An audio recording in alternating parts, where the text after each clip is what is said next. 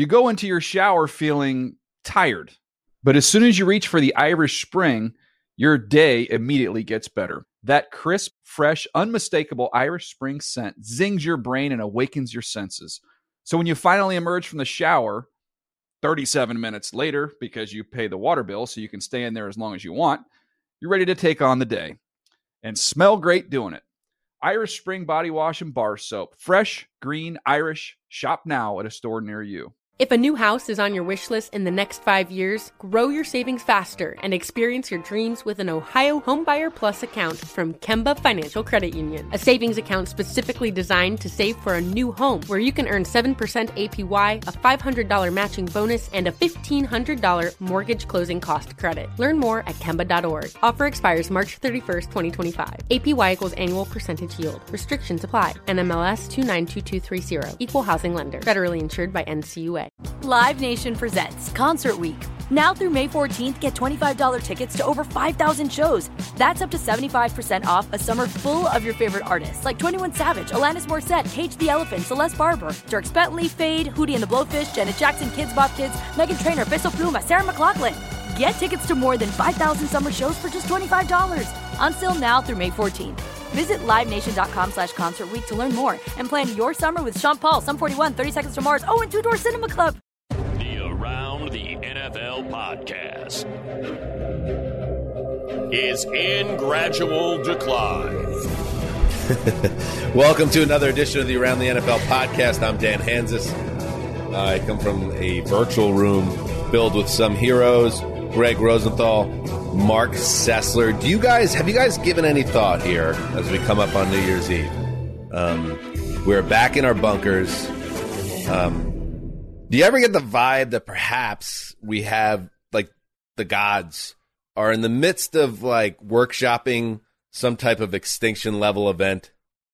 And, you know, a little drought here, a little fire there, a little mudslide here, little pandemic here. Let's mix in some variants. And now we have biblical rainstorms in Los Angeles, which a city cannot deal with. Mark, I know you're well read in the realm of scripture. Is this something? I feel like we're all about to break into Amy Mann singing in our car as frogs fall from the sky. Yeah, I think there's something to it. We've misused the earth for our materialistic pursuits for thousands of years, and the earth is angry. Yeah, the gods are angry. I can't really top that as an answer. Yeah, it might not be a gradual decline. It might be like a swift decline that's going on. At least that's like you mentioned the mudslides. That the mountain, the roads near me at least, are like closed right now because the mountains are falling into the earth and into the ocean and covering. It's awesome. Covering it's awesome. I can feel the rain pounding on the roof here. I hear sirens in the background, and I have not mentioned yet that this is, everybody, a very special edition of the Around the NFL podcast. It's the COVID-19 edition with Mark Sessler. Mark, that this is where you talk, Mark. Oh. I think. Yeah. Yes, I have. I found out this morning. I've been dealing with like a cough for the last like 24 or 30. I don't know. It feels like a dream. But I got tested at work and I got it. I got the corona. It's you're in the me. club. It's in my body. Mm-hmm. There's a Kickers Club and there's a Corona Club, and now you're in it. Well, I think I picked the wrong club, but yes, it's you and Connie. That's too bad. It's too bad.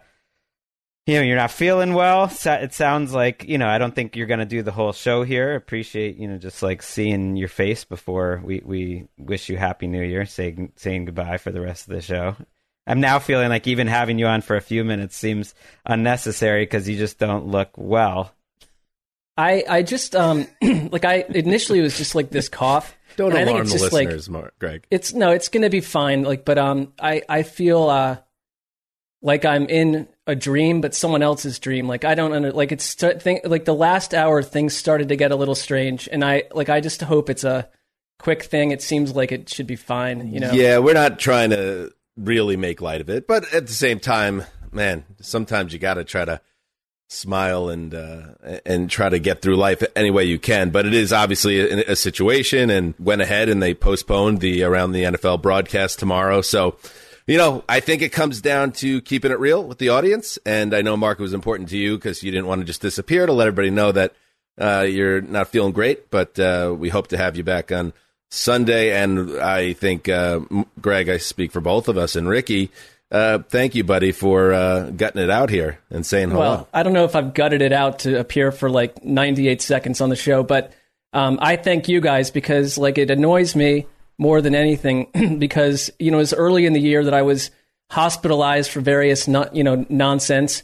And now this occurs. So I need this year to end and I need the next year to begin, if that's the plan. Now, to what you're describing that's occurring on our earth, there's no guarantee that's the next thing in the next chapter in our lives. I don't know what's next. It's been a tough year, to put it mildly. We appreciate, I guess off the top, I appreciate all the listeners that have stuck with us. Thank you for the saying ones that. listening to this episode especially. It's like they could be on Christmas break. It's like the end of the season, teams are out of it. If they've made it to this portion, Dan's smiling here, those are the real people. 'Cause I don't blame the people that stopped listening when Chris died, to keep it real, or that it was too hard for them too. It was hard to keep going, doing the show. Or they dipped out for a while and came back. Whatever you've done to come back here, or even if you haven't, we appreciate you because you're keeping us going. Thank you for saying that. No, there you go, Mark. I did not say that in real time. I also appreciate the listeners. It's been a rough and rugged journey, but we're going to keep going. I believe. Absolutely. So we will soldier on here with the Week 17 preview. Mark, please go get some rest. And if you're up for it, we'll see you Sunday. If not, guess what? The NFL is nice enough to add another week to the regular season, so you can do next week's preview if you can't do this week's week. I vow that I will be there Sunday. I vow it. Well, thank you for saying that. I thank you for handling this, what will probably be about a 212-minute presentation to come next. I salute you both. Thank you for saying that. Thank you for saying that. There he goes, Mark Sessler. Get well soon, buddy. And then there were two, Greggy. And we scrambled the fighter jets looking for a third, but it's kind of hard to find somebody on short notice to do a pod that's not theirs for over 60 minutes and maybe 2 hours. So it's a two-hander with Ricky behind the virtual glass, and we're going to get through it, Greg. Well, plus we got Mark's sound effects, sound drops. I think we'll be fine. Basically, every other podcast is just two guys or two girls or one guy and one girl talking. So, we can handle this. We'll miss Mark. We will, but I don't even like the insinuation that the show will be fine, without Mark. I mean, that's kind of what you were saying there. That's not the insinuation. I'm just saying, us as a two-person entity, we're professionals. We can handle this in a professional manner and really get people excited about the Week 17 slate. Yes, let's get into it. And if I start floating away, just know that I do give you the green light to finish the show solo and just keep rocking it. All right? If you finish the show, I'm definitely not doing the weird sponsored segments after we're done taping. All right, let's get into it. It's obviously a huge week in the NFL here with a lot on the line here with the playoffs. You got set against the backdrop of as Mark's situation has illuminated here once again, set against the backdrop of a global pandemic and a strain of the COVID-19 virus that is taking out teams and leaving teams seriously shorthanded, just trying to survive. So we're going to talk about the teams that are affected by that. We're going to do it draft style. I think a good way to do it when we get to the draft, Greggy, is hoping Mark's back, and maybe if he's not back on Sunday, Nick Shook can step in. We could draft for Mark. So we'll have to, maybe we'll take turns, put ourselves in Mark's shoes, which probably just means draft the games that will be, in our best estimation, hideous blowouts that end quickly. Or we just give him the worst games possible and see what happens there, because that could be good, Mark reaction on Sunday when he finds out what we've done to him. I like it. All right, let's start with the primetime games, though, and we'll kick it off with Sunday night football, the Minnesota Vikings at Green Bay Packers. This is a must-win situation for the Vikings, who I have to say, Greg, as someone who's followed the Vikings closely, who's really enjoyed their season, being able to kind of live vicariously through Vikings fandom, where the losses don't stick to my ribs, but the wins are pretty exhilarating, and even the games they don't win, there's a lot of entertainment value. That has kind of gone by the board now, and what's left is a team that doesn't look particularly good on offense, and I know Dalvin Cook is off the COVID-19 list, so that will help. A defense that was unable to get a big stop when it mattered against the Rams last week.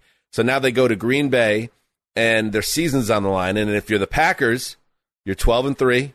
You got the AFC North locked up. Now you're looking to lock up that number 1 seed. If they take care of business here, they're right there at the precipice. They should do it, and yet I just don't think it'll be easy because it's the Vikings, and Mike Zimmer's been so good against Aaron Rodgers over the years, including a month ago. I know Rodgers played well in that game, but the defense made a couple plays to help be the difference. It'd be surprising if the Vikings can put up that many yards and points again. Remember, they won, 34-31. But this Packers team, they're not that dominant. They're a 1 seed, but they've barely outscored opponents this year. They're still really shorthanded on the offensive line. Their center, Josh Myers, is still out. Like Billy Turner, their tackle's still out. We keep hearing that Bakhtiari was going to come back someday. At some point, it's like, maybe he's not coming back. He's not back. Jair Alexander, on the old Mekhi Becton comeback plan? Right.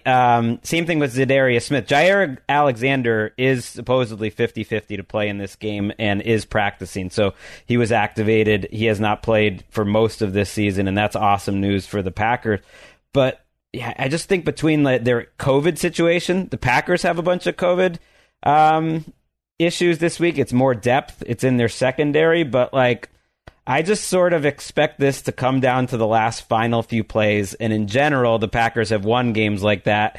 And that would be the way, I think, for this Vikings team, Dan, that we've watched all year and kind of enjoyed, to really put a capper on it. They're not going to just lose some boring game as touchdown underdogs. They're going to make it hurt for their fans, and they're going to lose right at the end, and there'll be another one of those Aaron Rodgers, I'm just enjoying the moment, post-game press conference things. It's just a lot of that. I can see that, and yet I can't shake the feeling that they've peaked as an entertainment brand. Okay. And the inconsistencies under Mike Zimmer, I wrote about this in the Power Rankings. It's become tedious to the fan base, and it's fair to wonder now if it's going to be considered untenable by ownership, because I thought, they came out pretty flat.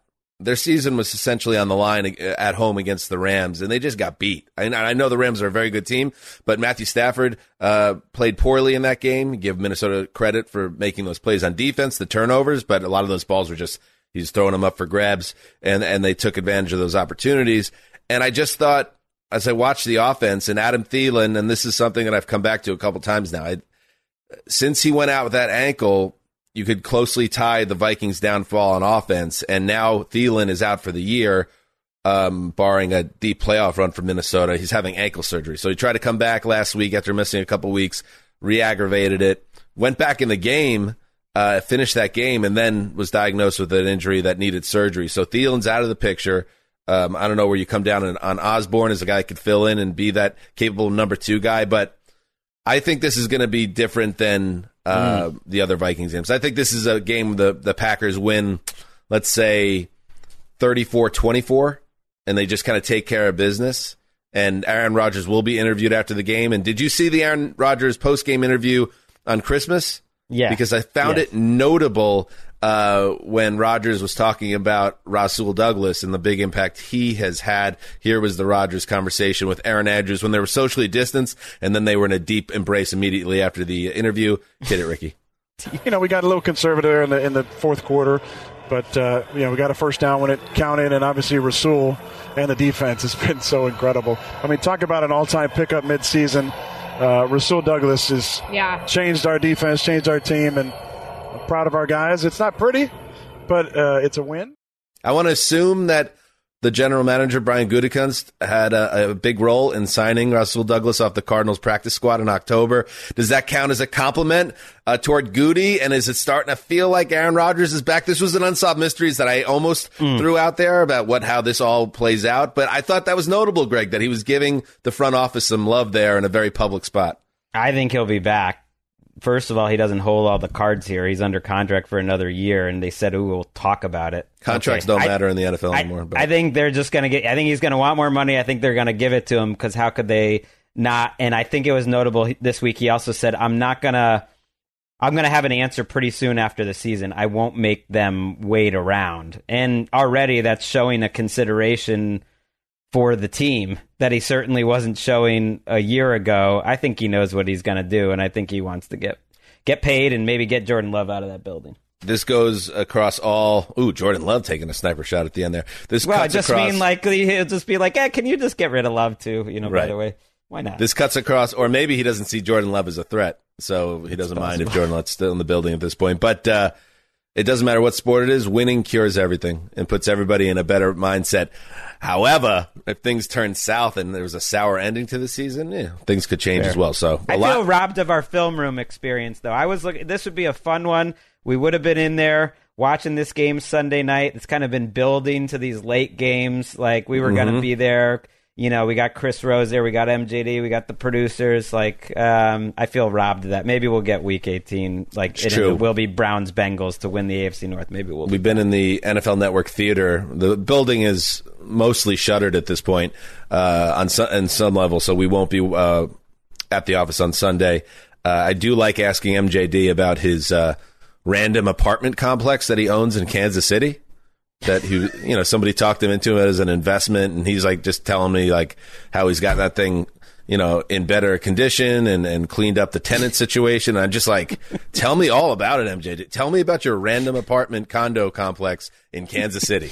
I mean, that's more interesting than the game to me, talking about his real estate endeavors.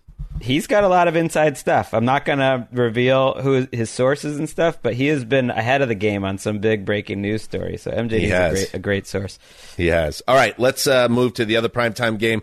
I kind of get why Mark, on top of not feeling well, wasn't really looking to hang around and talk Cleveland Browns at Pittsburgh Steelers, because I think Mark count him as one of the Browns fans that just feels like the anvil is hanging over the heads of everyone in the franchise at this point. The season has been very frustrating, but it kind of comes down to this now. They need this game. Where are we at with your playoff calculations? Cleveland, Pittsburgh. Is it losers done? Are we at that level? I know Pittsburgh's tie makes things a little more interesting. They depend on what happens in the Sunday games, but if the Bengals and Ravens both lose, and they're both underdogs, Bengals have the Chiefs, Ravens have the Rams, then the Browns can be winning in.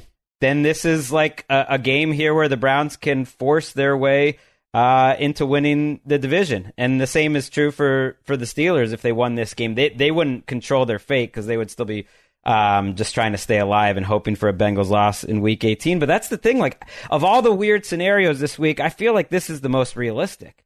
Okay, we'll get to those other two games, but I think they're underdogs for a reason. I think the Browns will go into this game knowing that they're still alive in the AFC North, and I think they've got a great offense to go up against this lousy Pittsburgh run defense. They were 30th in the league in run defense DVOA. For all the grief that Ben Roethlisberger has understandably taken this year because their offense is unwatchable, they haven't scored a touchdown in 6 straight games. That's the first time the Steelers have done that, going back to 1940 in the first half. A touchdown in the first half for 6 straight games. Their defense stinks too, and a bad run defense. I know they played well the last time against the Browns, who were kind of banged up at the time, but a terrible run defense has given up rushing yards to every team against Cleveland. This is winnable, and even with Mark not here, hopefully he's going to listen to this, because I'm locking it up for the Browns. Oh! They served me well last week. The Rainmaker, Mark, won some money. They didn't win the game, but they did cover. Thank you for saying that. What was that, Mark? Thank you for saying that. Stupid. Just trying to clear the runway for that drop, but I couldn't get Greg to pipe down. All right, so you have been overvaluing the Browns all season. I don't know why you still have this feeling that the Browns are a good team? I think you said they have a good offense. They don't have a good offense. I said they have a good offense to go against this Pittsburgh team. Which I don't is a care. Great running game. Personally, I don't care who they're going against. They just ran for 200 yards on the Packers, and they're going to get healthier in terms of their COVID list on their offensive line. They get 2 of their best players back. I feel good about this. And by the way, the Rainmaker, they won some money last week, fictional money. All right. Well, since that their season high point, which was that 41-16 win over the Bengals way back in Week 9, here's their point totals in games. And I don't want to oversimplify things, Greg, but points matter. It ultimately comes down to points. 7, 13, 10, 24, 14, 22. This is not a high-scoring team, and I know Pittsburgh's not a high-scoring team. So I guess you could say the Browns could, win a 2017 game. I wouldn't rule it out because I don't think Pittsburgh's very good at all. But I just don't think, and I'm not saying you're saying this, but I feel like you're kind of still hinting at it, that there's going to be some special Cleveland energy and there's going to be a big performance here, and they're going to once again remind us why some people are picking them as a Super Bowl team. I think that ship has sailed. I think they're a middling team. Both teams are so much worse than when they played each other in the playoffs. Both teams. But you locked up the Browns just now, and I'm just curious what you saw in the last 2 weeks. And now Pittsburgh, I know, is a middling team themselves that are struggling, but you feel that confident that they're a better team that are going to beat the Steelers? That surprises me. Well, you got to pick one of these, and I'm well out of the lock race anyways. I don't believe in this Steelers team whatsoever. They're so bad on both sides of the ball. Yeah. Yes, they could win. It's Ben Roethlisberger's last home start ever. They're trying to sell tickets. I saw this, for extra money, come to see Ben's last performance, and it's going for a lot on the secondary market. So they'll be juiced up, but man, this team is broken. Every passing play is a difficult 4-yard completion. The defense isn't good. I just think the Browns are a better team. All right, we will see how it plays out. I think it's a field goal game. Certainly wouldn't be surprised if the Browns win, but I wouldn't be surprised. Thank you for saying that. And, I think we're going to see something here with the Steelers before we move to the draft in the offseason because, yes, Ben basically has come out and said it now. This is it for him. I think because they have T.J. Watt, because they believe they have Minkah Fitzpatrick, they have pieces on each side of the ball, Deontay Harris, Juju Smith-Schuster, Najee Harris, Deontay Johnson, I think they're going to make a big splash for a quarterback in the offseason. And it's not a great draft class for QBs, and I don't know if they're looking to develop one right now. I know it's not a Steelers move, but that's an early prediction. Maybe I should have saved it for a sandwich prop. It's not too late. That the Steelers come out of the offseason with a veteran quarterback of note. We'll see what happens.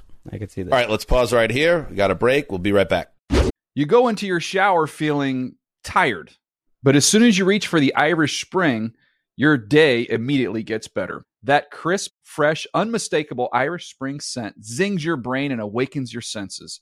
So when you finally emerge from the shower 37 minutes later, because you pay the water bill so you can stay in there as long as you want, you're ready to take on the day and smell great doing it. Irish Spring Body Wash and Bar Soap. Fresh, green, Irish. Shop now at a store near you. If a new house is on your wish list in the next 5 years, grow your savings faster and experience your dreams with an Ohio Homebuyer Plus account from Kemba Financial Credit Union. A savings account specifically designed to save for a new home where you can earn 7% APY, a $500 matching bonus, and a $1,500 mortgage closing cost credit. Learn more at Kemba.org. Offer expires March 31st, 2025. APY equals annual percentage yield. Restrictions apply. NMLS 292230. Equal housing lender. Federally insured by NCUA. Live Nation presents Concert Week. Now through May 14th, get $25 tickets to over 5,000 shows. That's up to 75% off a summer full of your favorite artists like 21 Savage, Alanis Morissette, Cage the Elephant, Celeste Barber, Dierks Bentley, Fade, Hootie and the Blowfish, Janet Jackson, Kids Bop Kids, Meghan Trainor, Peso Pluma, Sarah McLachlan. Get tickets to more than 5,000 summer shows for just $25. On sale now through May 14th. Visit LiveNation.com/Concert Week to learn more and plan your summer with Sean Paul, Sum 41, 30 Seconds to Mars, and Two Door Cinema Club. All right, welcome back. Let us now move to Sunday. There is no Thursday night game, so we got a butt ton of games here, Greggy. Yeah, we got to pick up the pace. No bye weeks. So let's get into the draft. I have the first pick, followed by Mark, followed by Greggy. All right, here we go. I didn't even get a chance to kind of take a look at this. Things have been a little weird. Week. It's important. This is a big week. I will start, though, with Kansas City at Cincinnati. That feels like a good one. That's right? probably that's the consensus one. That's right, the good. Trevor Lawrence. Doesn't always work out well, but that's the consensus. Oh, don't count out Trevor yet. We'll get to that. Kansas City at Cincinnati. Here we go. Because the Bengals are the best team in the AFC North. I think we've seen enough. But at the same time, we've also been sucked into the Cincinnati experience already this year. Mark Sessler did, notably, when they won those back-to-back games and they got blown out by the Chargers and then lose a home game in overtime to the 49ers and came down to earth, let the division catch back up again before these last two wins. But I don't know, am I crazy, Greg, that it feels different this time? The fact that it's later in the season, the fact that Burrow delivered a historic passing performance on Sunday. I know the Ravens are absolutely destroyed by injuries and COVID, but it still was meaningful to see them bully a team that has bullied them for decades. And I think there's some momentum here that could lead to something special happening against the Chiefs. Something that, because imagine what happens. Imagine a scenario, Greg, and I'm not locking up the Bengals, but imagine a scenario where Cincinnati beats the Chiefs, ends Kansas City's 8-game winning streak. Think how we'll be thinking about the Bengals at that moment. They will all of a sudden seem like an AFC legit real deal contender. And in this strange year, I don't think that's a crazy thought. I kind of like Cincinnati's chances to keep their momentum going here. Well, the difference is that Joe Burrow is like a top 5 quarterback right now. I think something clicked for him in that Pittsburgh game. Now, it's weird because I know they lost the following 2 weeks, but that's why I like doing QB Index. In those 2 following weeks where they lost, he played sensational. And it almost felt like they weren't letting Burrow cook. And last week they let Burrow cook. And I hope that's their plan moving forward because they can't count on this defense to hold Kansas City down. They have such a unique skill set in having 2 outside receivers in Higgins and Chase. I know Boyd's great in the middle and everything, but no one else has 2 outside receivers quite like that. And Burrow, mentally, like going through his progression so fast, like his pocket movement. I know today that Spagnuolo compared him to a young Brady, which is a lot, but I think maybe it's the pocket movement that really gets him talking like that, and just like the quickness. There was a touchdown to Mixon last week where like he saw his first 2, reads were donezo so quick that he gets the ball to Mixon in time for Mixon to make a play after the catch and go score a touchdown, and that's the type of Brady type stuff that Burrow does.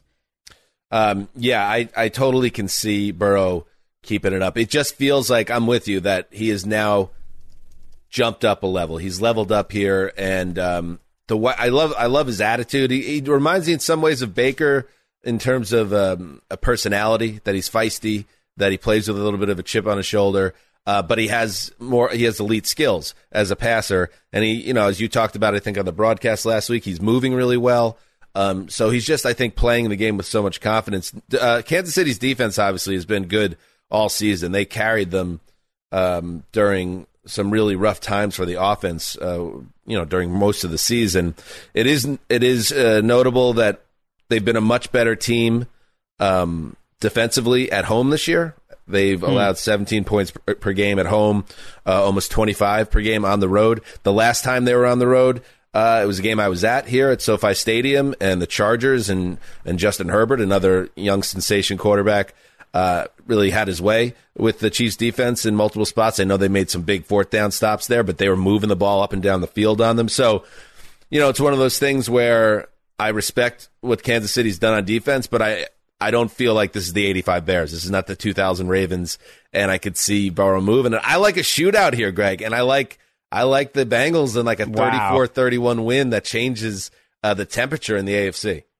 Wow. Let's do it. I'm not with you at all. In fact, I'm going the whole opposite way. You convinced me that the Browns maybe weren't the best lock in the world. I'm locking up the Chiefs here. I'm changing my mind because it's like the old times. You don't get that many chances to lock up the Chiefs. When Byron Pringle is running all over you, to me that felt like this like canary in the coal mine edition. It's like, ooh, the Chiefs are back. When Byron Pringle and Derek Gore are dropping 30 on you in a first half, I'm like, okay, they're getting their secondary guys. Mahomes looks so comfortable last week. I think Burrow could keep up in a shootout, but I don't think it's a fair fight because I do think the Chiefs defense is a lot better than the Bengals defense, so I'm locking them up. You convinced me. I still like that Browns pick, but I like the Chiefs more.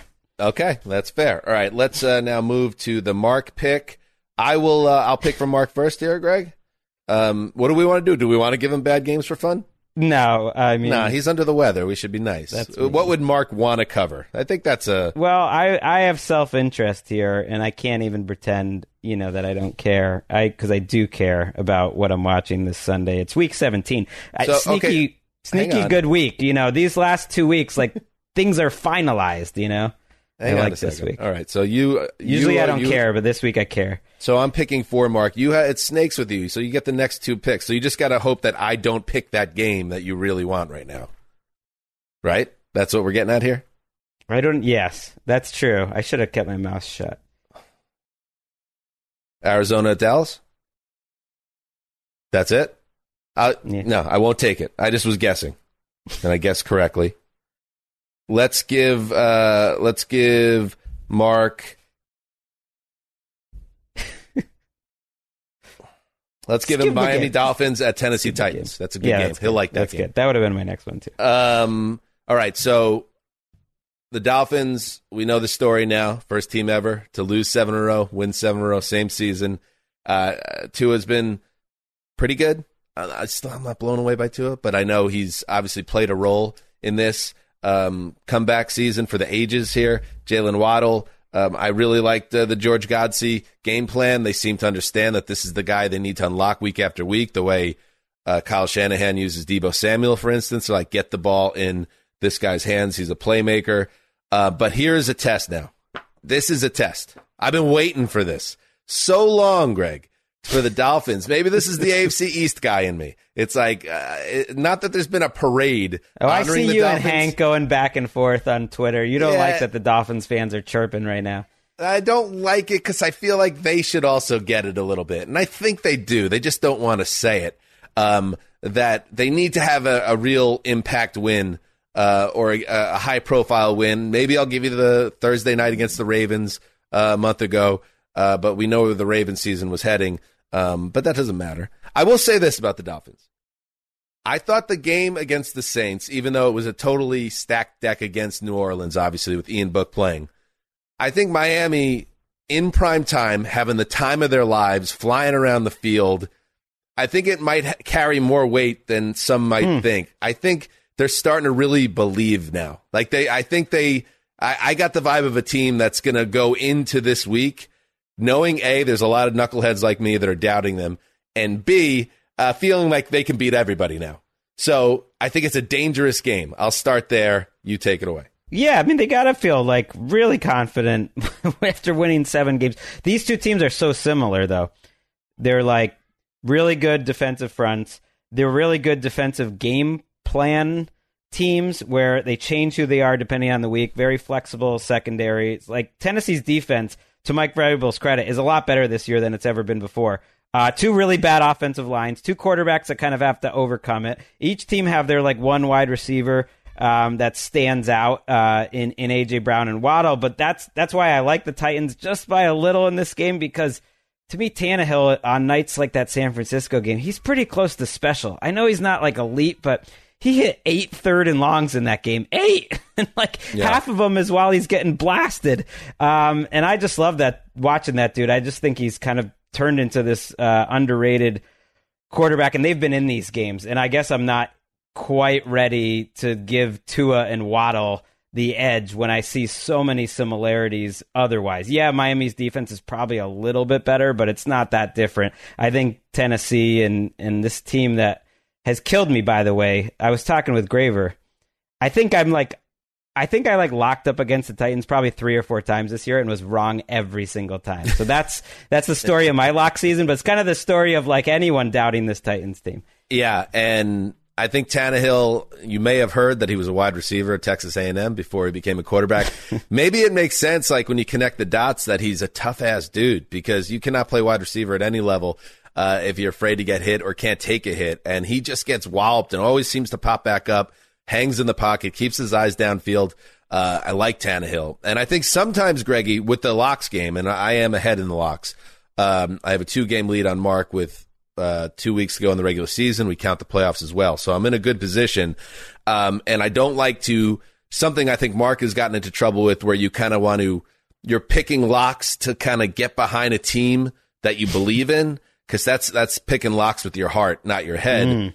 But sometimes you got to put your money where your mouth is. So if I'm saying I don't really believe in Miami, and I'm saying I thought that Tennessee win against San Francisco, it was almost like they had disappeared from the picture. They were gone for a month and a half, and they were back with A.J. Brown.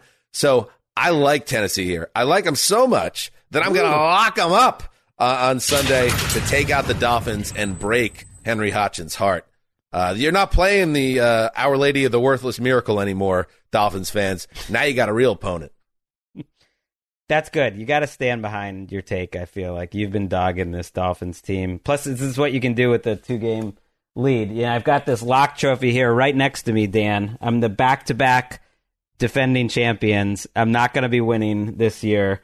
Do I solo get that champ. No ties, no nothing. And by the way, it was like Cruise City. I didn't even have to sweat out the final conference championship or Super Bowl. You might be headed that way. I got to bring this in because it's no longer mine. I'm well out of it.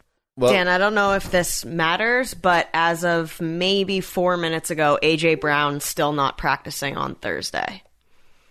What's his malady? I was not aware. People are saying, in the comments, it was a Roto World tweet, people were saying COVID, follow the tea leaves, or let him rest, because it's not going to be Well, I will not be locking up the Titans if A.J. Brown's not playing, because we've certainly seen enough of the Titans without A.J. Brown this year. So thank you for that, Ricky. Julio and a number of other people, including Westbrook-Akina, went on the COVID list on Monday, it should be noted. But based on the new rules, those guys could come off by Sunday. As we tape this stuff is all it's fluid. It is fluid. All right, now, Greg, it moves to you. Okay, I'm taking that Cardinals-Cowboys game. It's by far... Did you see the act? Did you see that act of kindness? That was nice.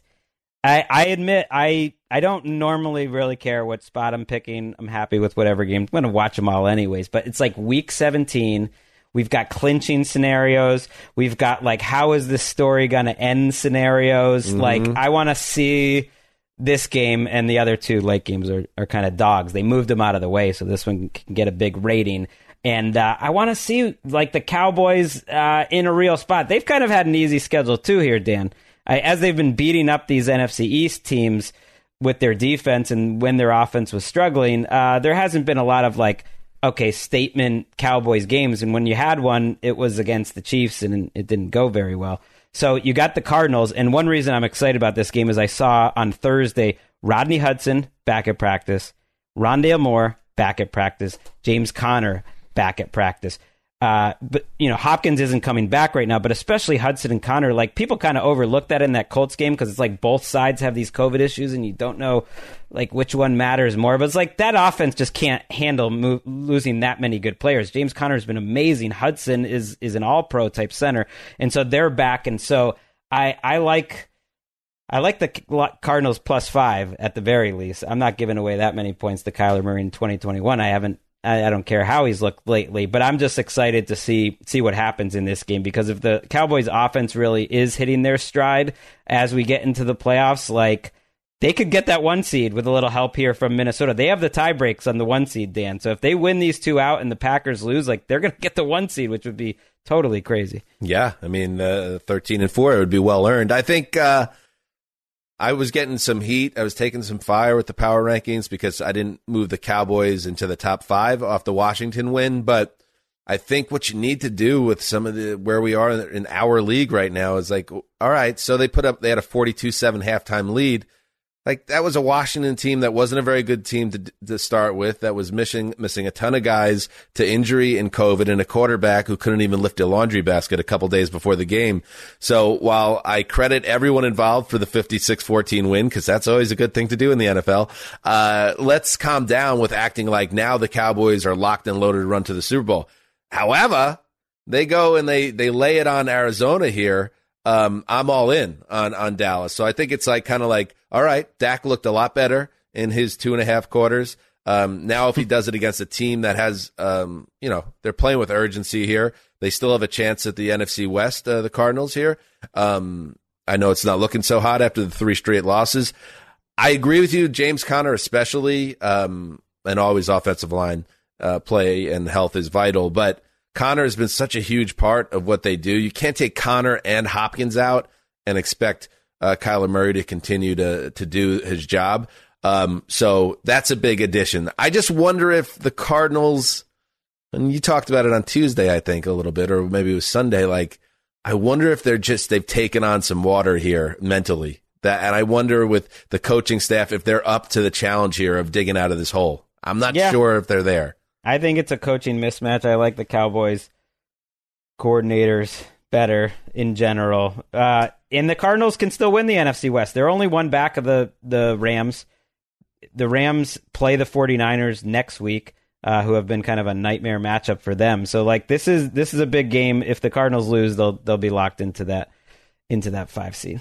It's a great game though. And I think it's I assume this is going to be a Buck and Aikman game, right? Yeah, it is. It feels like they're born for this game. Romo's at Cincinnati, Kansas City early for you.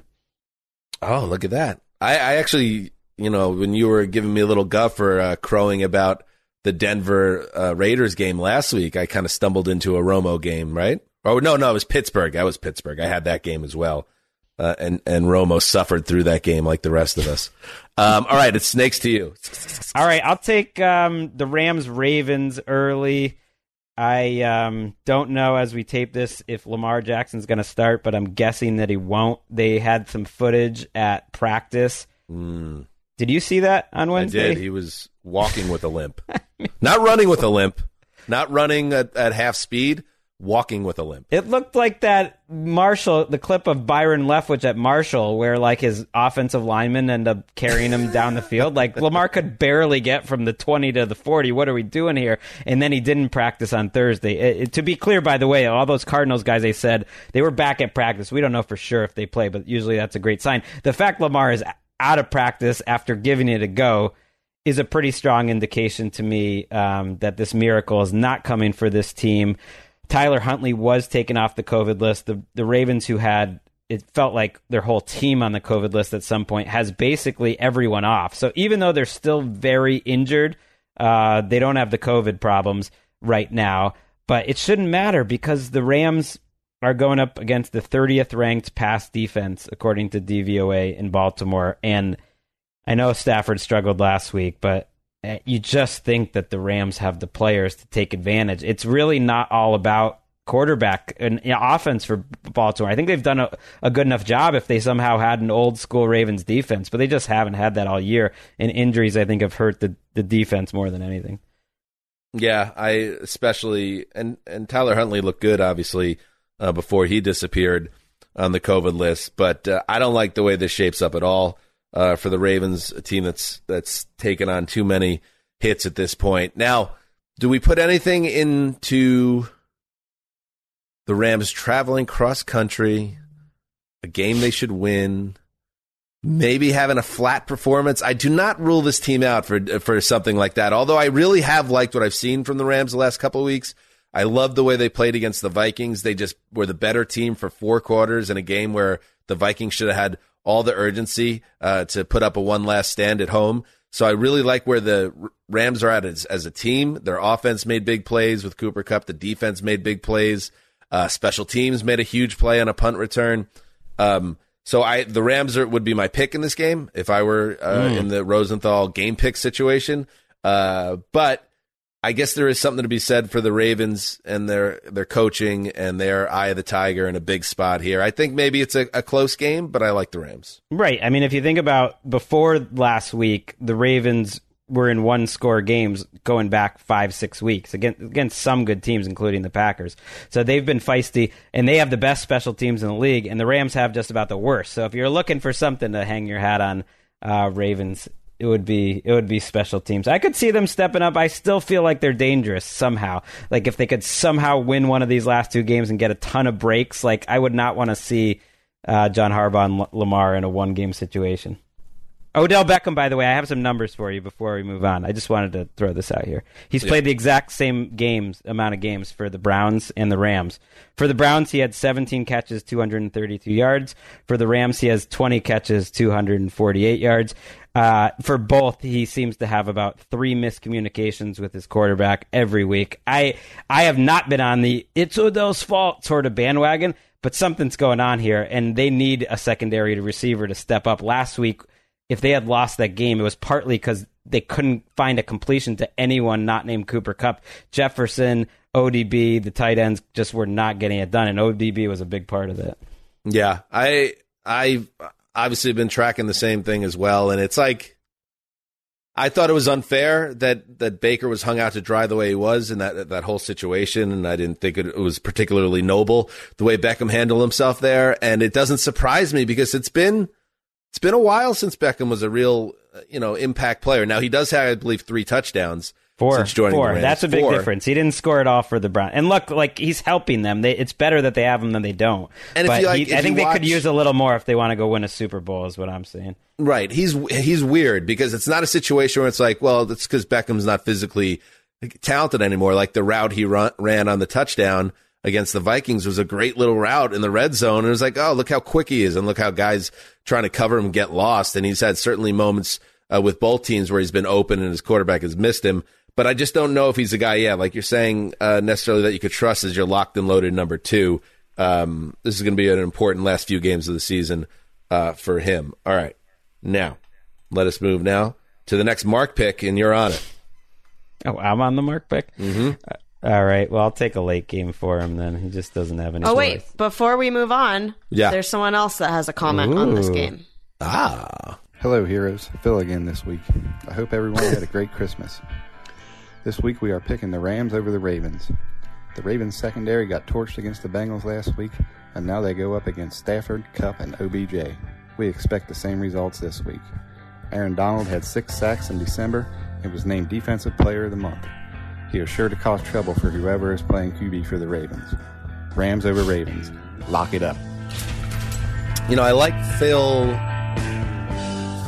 They all bring a different little sizzle and style to it, but Phil's more no frills. Phil's like, this is why I'm making the pick. This is what I'm thinking. Right. I'm not. I want more frills. Give me more frills, Phil.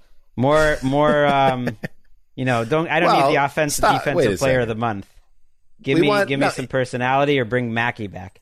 Hang on a second. Well, we'd love to have Mackey back in the mix, but let Phil be Phil, okay? We don't need him to be playing a different role. That's true. We don't want Phil trying to act like Nick, and we don't want Nick trying to act like Phil. That's true. Phil is a beautiful guy. You know what Phil is? A straight shooter. He's the same Phil every day, which I love. Phil's a good dude.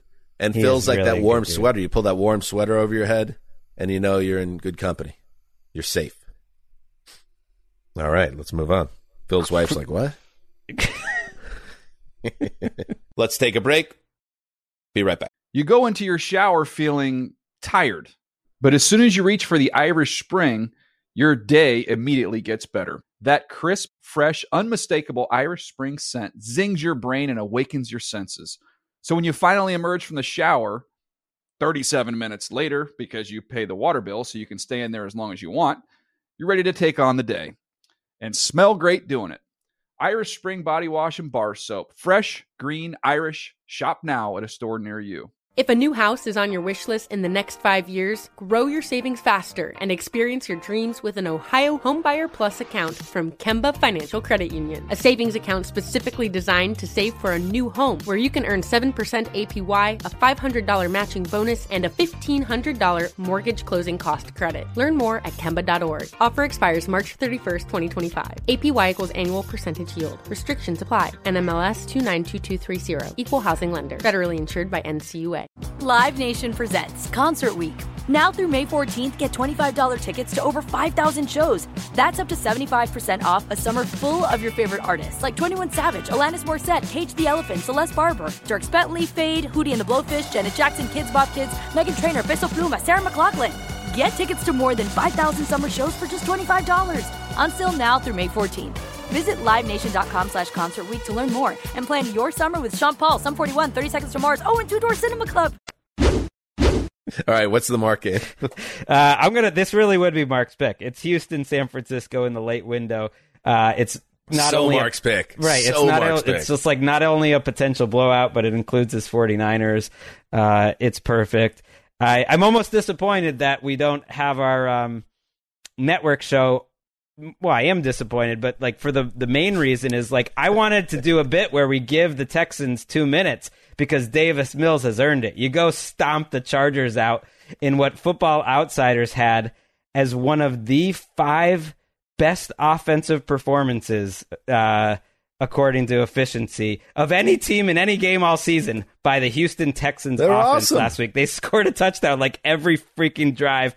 And so Mills playing a little well, and Trey Lance starting this game most likely for San Francisco. As we tape this, Jimmy G hasn't practiced yet. It is interesting. This is it's a lot more interesting than I would have expected this game to be a couple weeks ago. I think this is wild. I think this Trey Lance situation. Now, as we record this, Jimmy G didn't rule out playing on Tuesday, I believe, or Wednesday. Right. But he didn't practice on Wednesday. I don't know if has we have has a thumb injury, and we didn't talk about that on Tuesday. He has a torn ligament in his thumb, the UCL, and then a chipped bone in that thumb. So the thumb's jacked up, and it makes all the sense in the world that you get a look at Trey Lance here in a very favorable matchup. I think it's what makes it fascinating is if Trey Lance, let's say Trey Lance starts against the Texans and runs for 93 yards and 2 touchdowns and completes 63% of his passes for another touchdown, doesn't turn it over. Like, after what we've seen, and he electrifies the offense, do you then go back to Jimmy G to close the season, or will Kyle Shanahan plant the seed that keeps Trey Lance maybe in the lineup? Is that potentially in play, you think? I know Jimmy G has had moments this year, but it's a huge opportunity. I think Shanahan, it's not like he'd be rooting for this, clearly. Jimmy G was the guy he was going for. But I think he might be excited about this opportunity because Trey Lance taking over in Week 16 is not the same as Trey Lance taking over in Week 5. Number one, they're healthier offensively. They're better offensively than they were back then.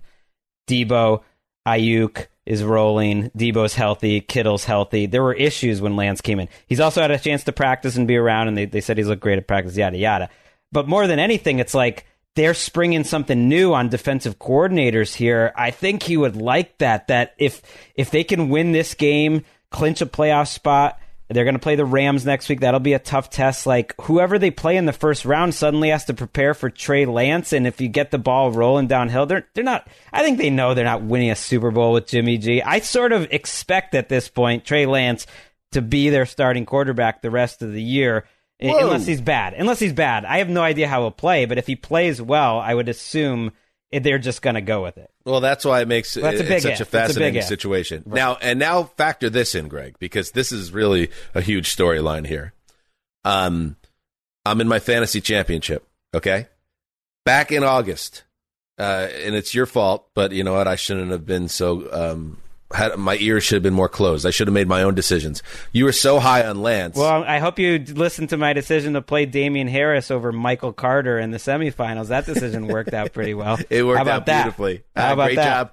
Thank you on that. Although Michael Carter did have about 140 yards of offense. Oh, really? And touchdowns. There was someone else involved, too. A.J. Dillon. We A.J. Dillon. Him out. So I took Trey Lance in the 5th round of a fantasy draft in August. Okay. I also took Christian McCaffrey and Nuke Hopkins, and yet here I am in the finals. What a story this has been. But I held on to him for 2 months, waiting for the moment where Kyle would say, let's do this thing. Let's roll. And it just never happened. I think it was one of the more surprising aspects of the season to me that Jimmy G hung on to the job. So what did I do? I picked him up off waivers, and I'm a little heat check, Greggy. Sliding Trey Lance into him as my second quarterback. Over who? Well, I don't really have a second quarterback this season, but Taysom Hill or Tyler Huntley. Those are options. Ooh, Huntley's a pretty good option. Yeah, I mean, he's been like cute. When he started, he's been like a top 10 fantasy. But sometimes, QB. But yes, I like Trey Lance. I like Trey the way Lance the cosmos have lined up here this season for me. I feel like the football gods, the fantasy gods, are saying, "All right, we know you wanted this. Here he is in championship week against the Texans.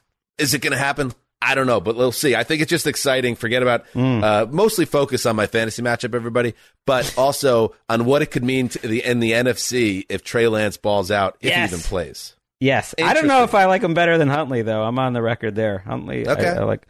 But I think the Texans' defense has been sneaky solid, I would say, for about half the season, the last half. They've been solid. They're a mid-level defense in general. I think not but the Rams' defense is good. Because I did kind of posit early in the during the summer that David Culley was being asked to rearrange the deck chairs on the Titanic and would be swept out. I would be very surprised if Culley didn't come back next year. I think they've, like Dan Campbell, has made the most of a little. They've won the same amount of games this year with Mills and Tyrod as they did last year with Deshaun Watson. How about that? Yeah, that's pretty crazy. All right, let's move on. It now heads to me. I want to grab a late game, but they're both very bad.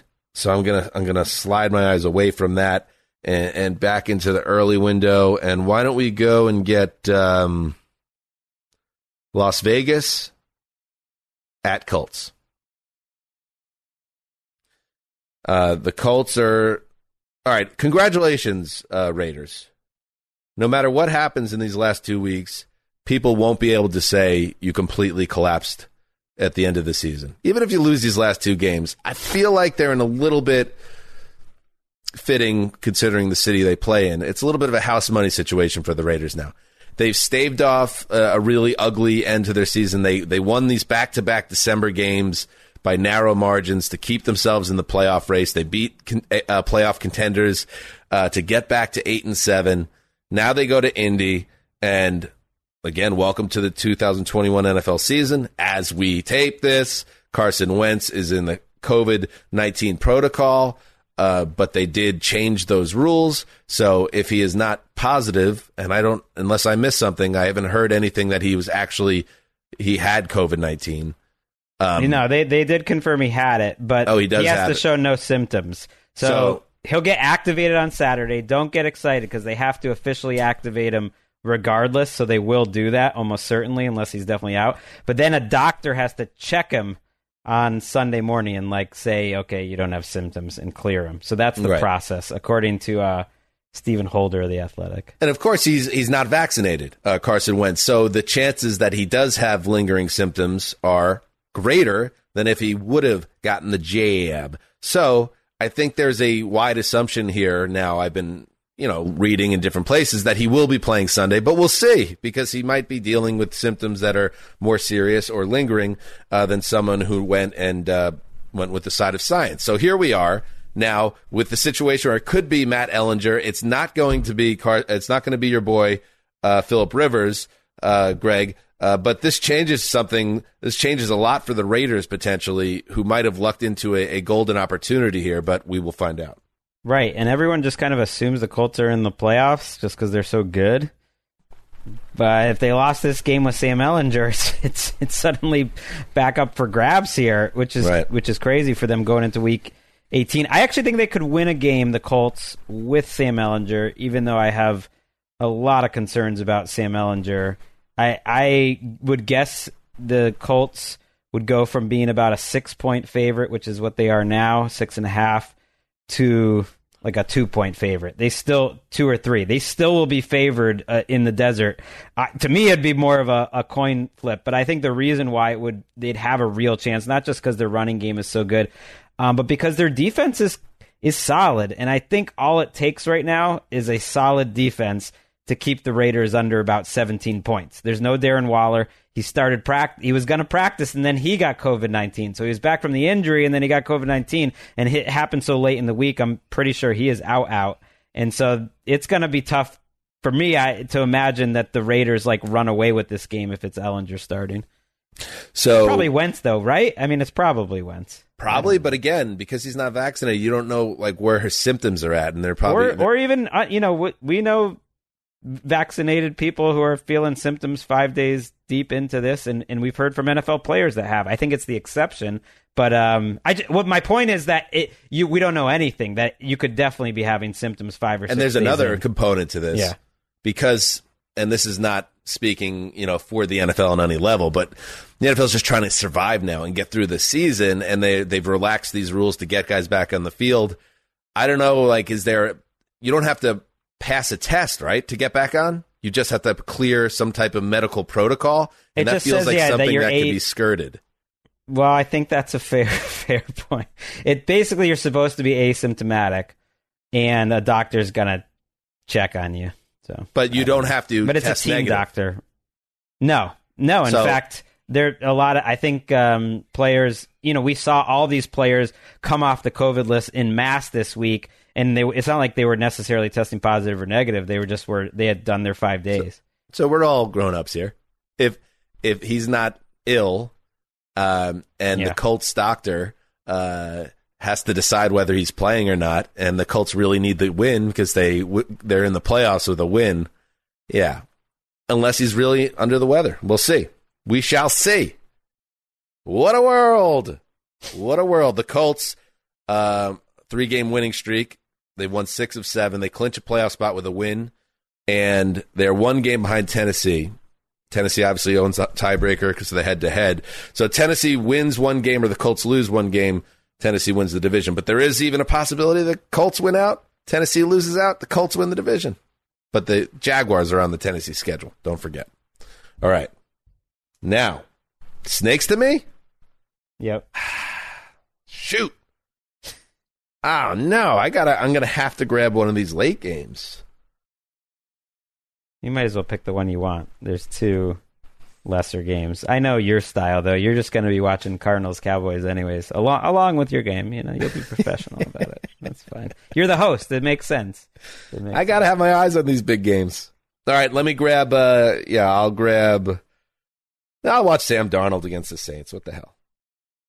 It has playoff implications. Saints are a lot more. They're kind of the one team I think people don't realize are very much alive. They are alive. They are very much alive. Yeah, so you have Sam Darnold is now the starter once again for the Panthers. Cam Newton sounded like a guy who might even be ready for retirement in his post-game comments this week. So we'll see where Cam's future is, but it's not on the field unless Darnold gets hurt here. We know where Carolina is. They're playing out the string with a lot of questions once the season ends. The Saints, on the other hand, Greg, it's time to do our weekly check-in. What's going on with their offensive tackles?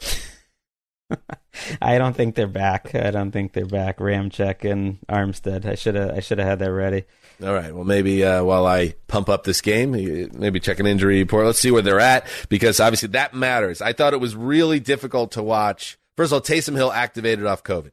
So I think Trevor Siemian as well. So thankfully, Ian Book back to third string. And if anybody deserves a make good from the football gods, Ian Book down the line. Okay, a couple of years from now, maybe something really he gets in a Monday night game or something, and there's something dramatic happens, and he gets to get interviewed after the game. Good luck to you, Ian Book, Notre Dame. So you're probably gonna have Taysom Hill back, who's not very good, but he's better than Ian Book at this stage of his career. Alvin Kamara, I thought it was very hard watching that game. An overmatched Saints offense with a rookie quarterback, and Kamara just hung out to dry with a bad offensive line, no quarterback play, no wide receiver help really on the outside. And it was just kind of depressing because you know how good he is to be stuck in an offense like this. So I think they could take advantage of a Carolina team that's just kind of regressed across the board as the season's gone on. But do I think this is a lock it up, easy win for the Saints? I don't think that exists for the Saints team. I agree, and yet it's almost out of the lock zone. It might be. They were a touchdown favorite in this game. That is how little faith anyone has in this Panthers team right now, because they have COVID issues. They had a lot of players put on Monday, another thing where some could come off. They're also short their left tackle, Cam Irving. Stephon Gilmore got hurt last week and isn't going to play. I'd be surprised if he played again this season. But one thing that is in my mind, at least, when it comes to this matchup, because, it's the same personnel, except it's worse in New Orleans, is that the Panthers destroyed the Saints in week 2. It was definitely I would say the high point of the Panthers season. Come on, are we even talking about this? I'm just saying they killed them. It was like I couldn't believe it. It was a bloodbath, Right. Especially defensively. So a lot of those defensive guys for Carolina still there, and I would think they'd have a chance to keep it close. But it's hard to imagine Sam Darnold scoring a lot of points here. Sam Darnold did not look any different or better last week in that game. He took some bad sacks. It's a tough scene though. Like they haven't fixed their offensive line problems where they just can't handle stunts. It's like the same problem every week. Opposing teams just do games up front, and the guards in Carolina have no idea what to do, and free rushers come in, and it's like, I don't think that's really on the quarterback. That's on coaching. Like it's been a bad season for Matt Rule, but not fixing your problems, that's like a sign of bad coaching. Being a touchdown underdog to this Saints team, also a sign of bad coaching. Right. Obviously, everyone's down in the Panthers. Yeah, when Darnold came in, and I thought that was madness watching the game on Monday, the way they just Rule kept on swapping Cam and Sam Darnold. It was like, what are we doing here? And Cam can't get anything going. And then Darnold, he's got people in his face immediately, and he's throwing short of the sticks at the turf. And it's just like, oh, my God, this is impossible to watch. But New Orleans will have a pulse if they can take care of business. All right, it's a Mark Sessler pick now. Let's give him, because I know... Remember, sorry to cut you off, Yes. Dan, it just makes me laugh that every time I see how bad Cam Newton's playing, I picture a text coming in from Wes before I even sent it that says, "We know you think Cam Newton sucks."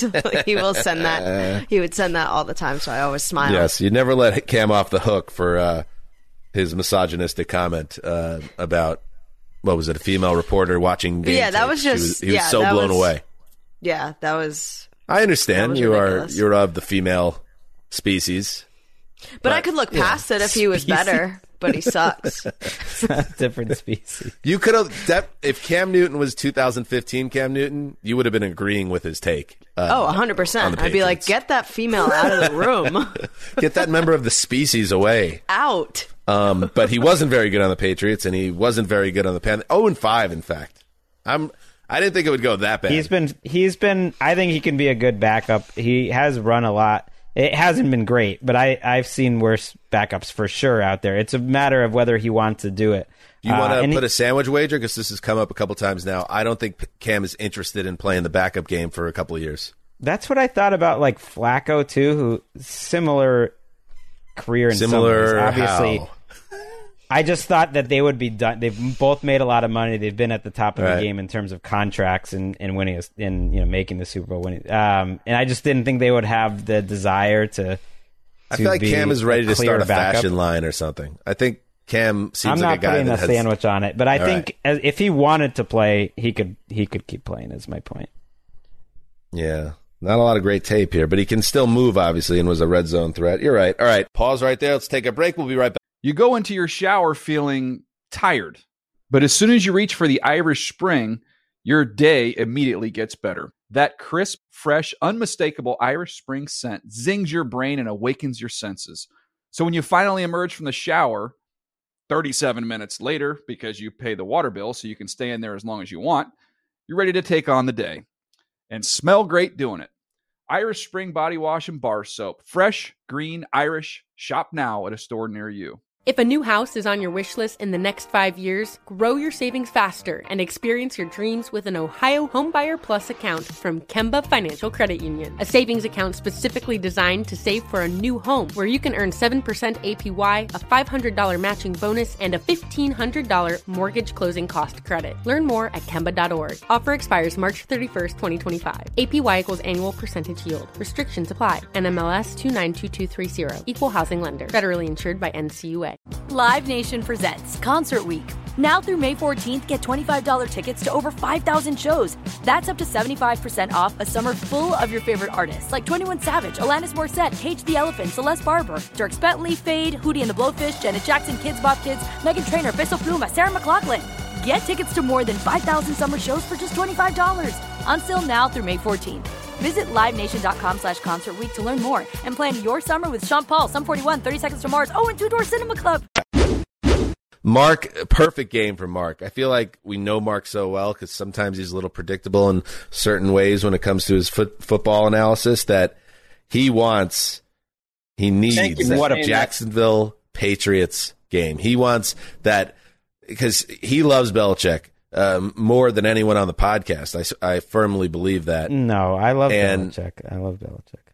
And so he wants, after Belichick got humbled by the Bills last week, he wants to watch one of those classic 48-3 Patriots games where the opposing young quarterback is seeing ghosts and they're getting to do anything they want. Josh McDaniels calls a wide receiver option pass for a 50-yard score, like one of those games where New England is just having the time of their life. It's at Foxborough, and the guys are shooting the stupid muskets, and everyone is having a grand old time. You sound excited about it. In New England. Like that's coming, and I think it will be good for them. This is a perfect time for the Patriots, who are licking their wounds a little bit after back-to-back very tough losses to AFC contenders that I think – and sure, call me a Patriots hater, I don't care. I think what those two losses did for me, it kind of slotted them in where I think they always have been, which is they're a good team. They're a wonderfully coached team. They have some real pieces on both sides of the ball. The rookie quarterback can do some things, even if he's come down to earth a little bit here, but they're a step below the true AFC contenders. With that said, because they're such a good team with a great coaching staff, they will eat the Jaguars alive in this game. There couldn't be a spread high enough, in my opinion, for this game. I think that's all right.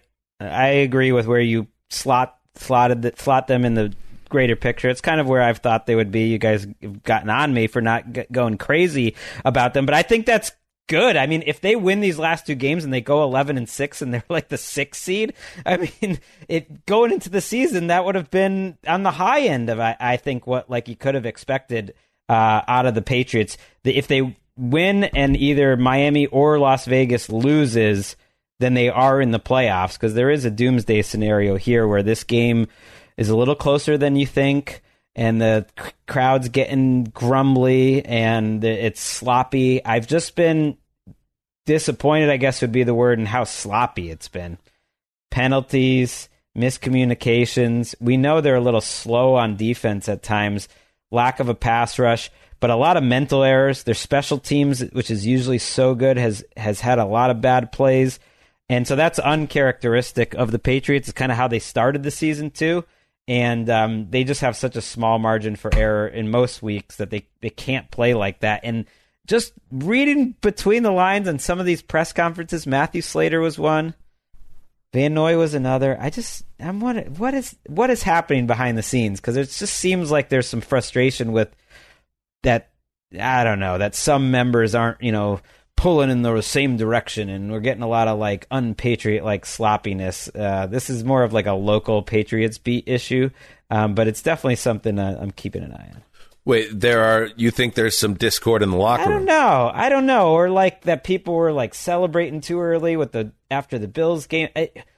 Maybe not discord, but just Slater said something about getting everyone on the same page, and that and he's the captain of this team. He's the one that's been around the most, and that I think he said something. I think he said it with a purpose. That I don't know what it means or what it is, but that what's going on here is not good. Not great vibes. Not great vibes.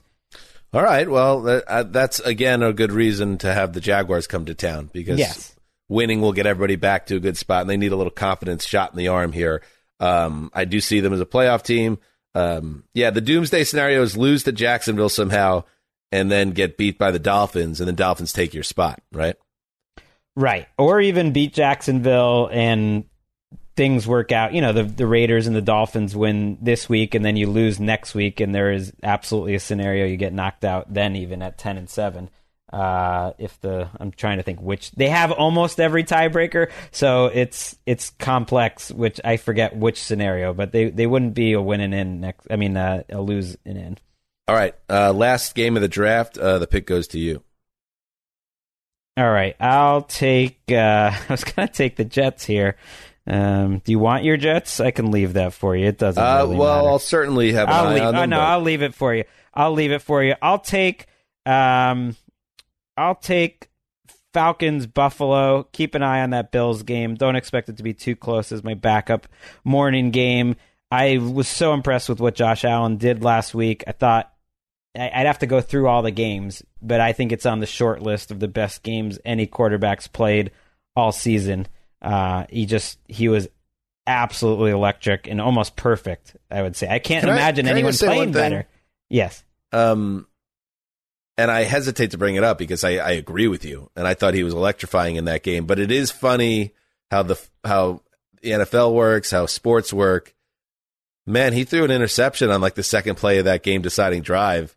Right. I think it was J.C. Jackson just holds on to the ball. He threw it right into his hands. Right. Still would have been a great game. And Stephon Diggs went back to Allen, was like, throw it to my chest. Yeah. He's like, what are you doing? You almost blew the game. But then, to Allen's credit, he made the most of that second life. It makes you think of Eli in Super Bowl 42. Sure. But I guess I've heard Patriots, that play's been brought up in New England this week, and that's fine.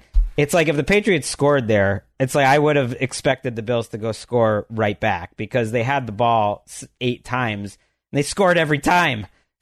Right. So don't get on me, Bills fans. I'm not saying Josh Allen isn't special or the Bills aren't special. It's just pointing out that these things that get overlooked sometimes. Right. He had about 30 great plays, and it was awesome.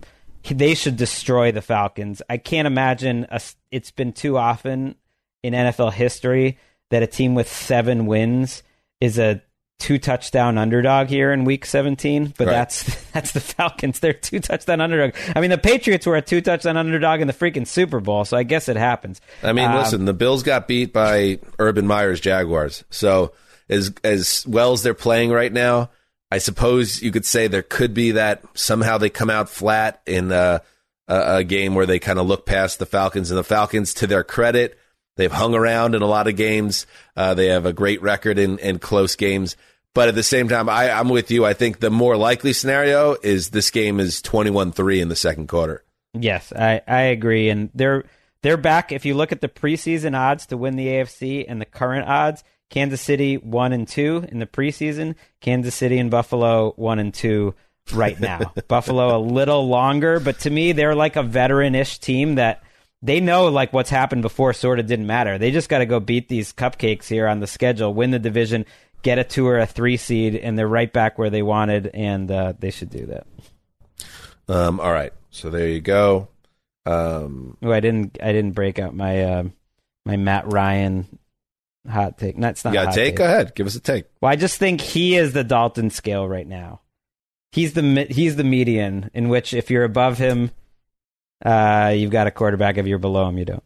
He's the median right now. That's my guy right now. I think that's fair. That's all. I watch him every single week. He's the exact same every week. It's like it totally depends on who the opponent is.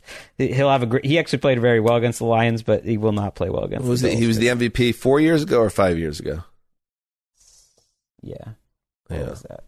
I guess he's following more of a natural career arc of guys in his prior generation where he seems to be slipping in his mid-30s. We're honking too much. I shouldn't be throwing in extra points here. No, I like the point. I think it's a fair point to make. And we'll be coming out with that episode a little bit later in the offseason, the updated Dalton scale. All right, draft over. Close up the books. I think we did a good job with Mark there. I think he'll be happy. Miami at Tennessee, Houston at San Francisco, Jacksonville at New England. We know our boy. We know our guy. Mark, that was for you, It really buddy. was his draft. It really was his draft. Thank you for saying that. Yeah, well, you got it, buddy. You got it. All right, let's finish the rest of this. Let's start with we'll start with the Jets and Tampa. I want to say this, and this should be a slaughter. Tampa Bay should have no problem putting up points against the Jets. even in their still kind of downtrodden state physically. But I do want to say because the Zach Wilson touchdown run, and then he hasn't thrown an interception in 100 pass attempts. I want to just say that I can't help it, but I get in my feelings with Jets quarterbacks, and I'm not saying I'm in on Zach Wilson again, but I just need to just chill out a little bit. I was like writing him off 2 weeks ago, and I have to keep in mind he's a first-year quarterback. He's on a bad team with a bad offensive line and banged-up skill players. I just need to take a breath here, take a beat before we talk about replacing Zach Wilson. I apologize to Zach Wilson. The boy doesn't deserve to be doubted because he has not been put into a great setup personnel-wise. He deserves more time, and that's what I'm going to give him. Not saying one way or the other. I'm not saying I think he's going to do it. I'm not saying he's a bust. I'm taking a step back. Well, it's important to get that out there before he plays the Bucks. We'll see what you say Sunday night when the Bolzasans comes crashing down on him. I'm worried about him in this game. The Bucks are healthier in their back end than they've been all the year. Actually, I don't know if Winfield's playing, but they finally have all their cornerbacks back. And Whitehead, their safety, who was out, he was one of those fake Vax guys, right? No, that was Edwards. He's back too. Like I noticed last week, and I know they had an easy opponent, but they were just getting very creative up front, and that worries me. It's a tough matchup here this week for Zach, so I wouldn't surprise me if he has a disastrous game. That's all. I hope not. I feel like he's had some baby steps the last couple of weeks, so we'll see if he does. I agree. I mentioned Mekhi Becton earlier. He is, I think Robert Saleh said it's going to take, I don't know if it was a miracle. I don't know the word he was used exactly, but he's not coming back. So it was a knee injury suffered in week 1 that was supposed to be a 4 to 6 week absence. And 16 weeks later, he's not back and he's not coming back. And you start to hear some things. You start to hear some, whispers about Mekhi Becton. And then when you hear whispers and then Robert Saleh comes on a press conference and says the dreaded, this is going to be a big offseason for Mekhi Becton, I have some concerns that he's a hugely talented left tackle with amazing upside, but does he have what it takes to be a successful pro? I think that's a question to the point where you might even hear some talk about the Jets looking at their offensive line at the top of the draft. I think it's in play and something to keep an eye on here. It's funny because George Fant ended up playing quite well for him, which was a surprise. It was a nice pickup by Douglas. It's just a question. I think if Beckham has an NFL body, he's such a unique body type. It's tough to keep the weight off. It also is, you just would think you're 3'6", 380. Can you stay in good shape and stay healthy? It's that combination, especially when you're rehabbing and all that. It's the drive, yeah. That's what you're hearing. Does he have the drive to kind of take? Because yes, the body is unusually large, but was given a gift that he could be an all-time type talent. But he has to kind of be all in. That would be. That's why the draft is such a crapshoot, because there were those 4 big tackles in that draft class, and the Giants picked first, and Andrew Thomas didn't work out. He looked pretty good this year, though, Thomas. He had a nice bounce back second year before he got hurt. Jedrick Wills has been good for Cleveland. Who am I missing? Becton obviously did the Jets. Turned into a Pro Bowler. There you go. Tampa, so it's like the 4th one, and he was a consensus 4th too. It's funny, right? How that works. So it's just the way it works, and obviously, if you can lock down a big time left tackle, it could set you up for a decade and a half. The Jets now are in cross their fingers mode that this is going to work out, which is frustrating, but that's just the way it is. All right, so very quickly on the Bucs. Yes. I've noticed how they went heavy personnel throughout last week. I don't know if that was just a matchup thing, but they don't have their wide receivers healthy. They were playing like 2 or 3 tight ends. Remember O.J. Howard? He's still on this Bucs team. I had almost forgotten. I just almost think like Brady gets off on this stuff of like, oh, how are we going to MacGyver this thing by playing like a 6th tackle and 2 tight ends, and we're going to like change who we are a little bit. They've been really hurt by injuries, and we'll see if they do that sort of approach again, but it might be a different looking Bucs team, and obviously they can still be effective, but it's just like they don't have wide receivers, good ones. Yeah, a little bit of an apology to Keyshawn Vaughn, who took some fire on this show. for me in particular, and then ripped off a 55-yard touchdown run early in that game last week. Ronald Jones, I thought was good as well in that game. And Mike Evans, I know, what's his status? Is he out another week? He's week to week and not expected to play this week. But I think don't play him against the Jets. Yeah, give him that extra week. And Antonio Brown was targeted 15 times, by the way, in his first game back. The Giants at the Bears. Is this a Justin Fields game? Do we get Justin Fields back? We don't know. He returned to practice, so you would think, but we don't know. That's the only reason to watch this game. What's his name? Joe Judge said that they're gonna. What's his name? I mean, I just couldn't think of it for a second. He said he's gonna play Glennon and Fromm. He said they're both gonna play. So get ready. It doesn't matter. That sounds like a threat. You know what? The best thing that ever happened to Fromm was that game wasn't in primetime. I mean, he made Ian Book look like Patrick Mahomes.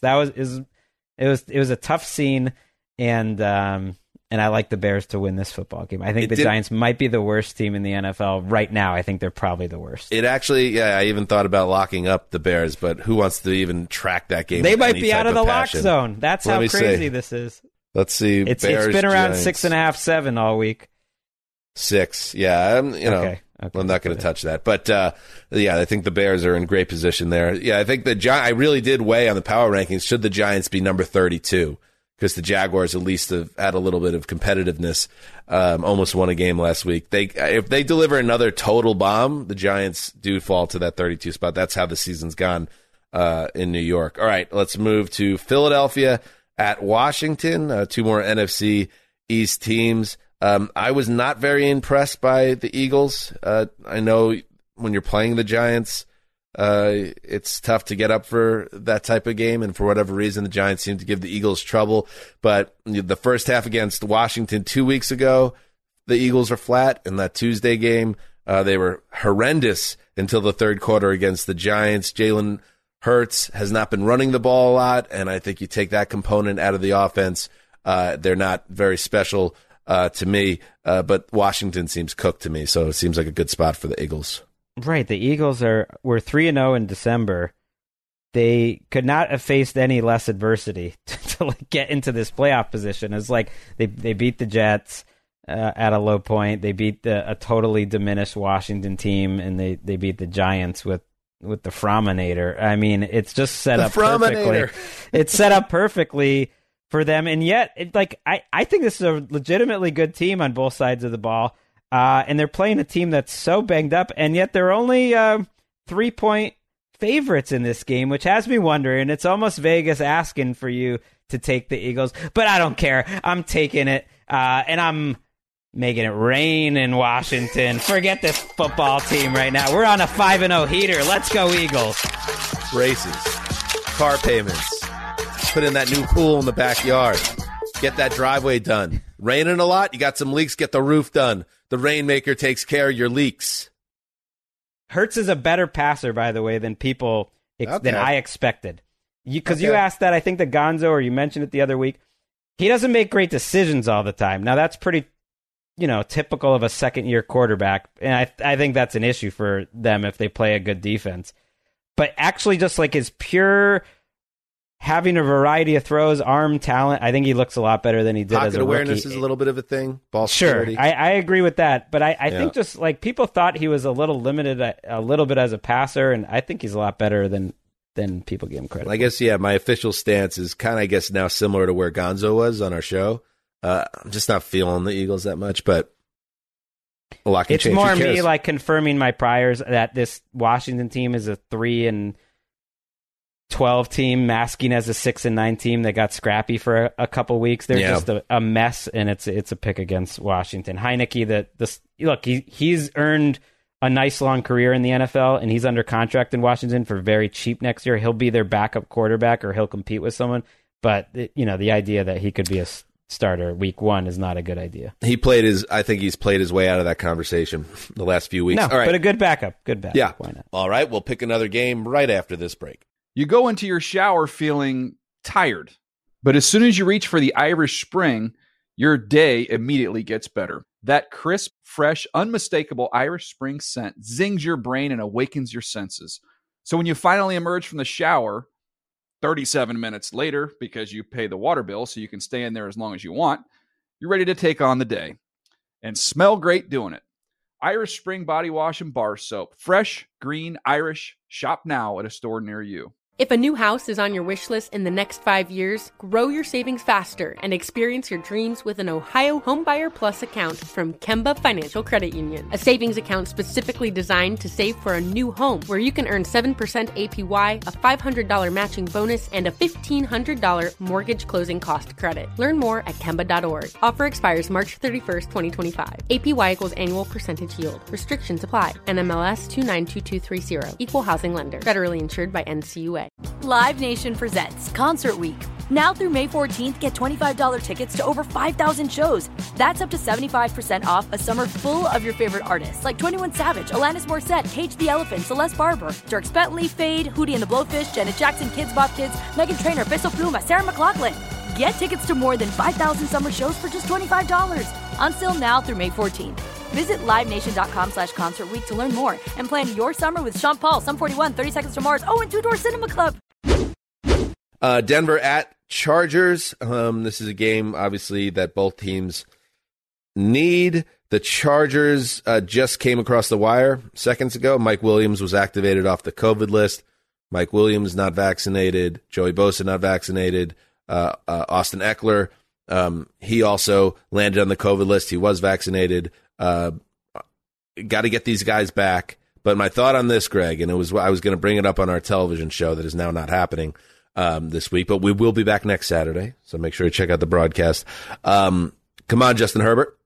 Not putting this inconsistent play on you directly, but I love Justin Herbert. Greg, you love Justin Herbert. Chris Wessling loved Justin Herbert. There's a whole large pocket of the football cognoscente that loves Justin Herbert. So make us look good, make us look smart, and deliver another one of those like epic young Namath performances and get this team to the postseason. It's fair.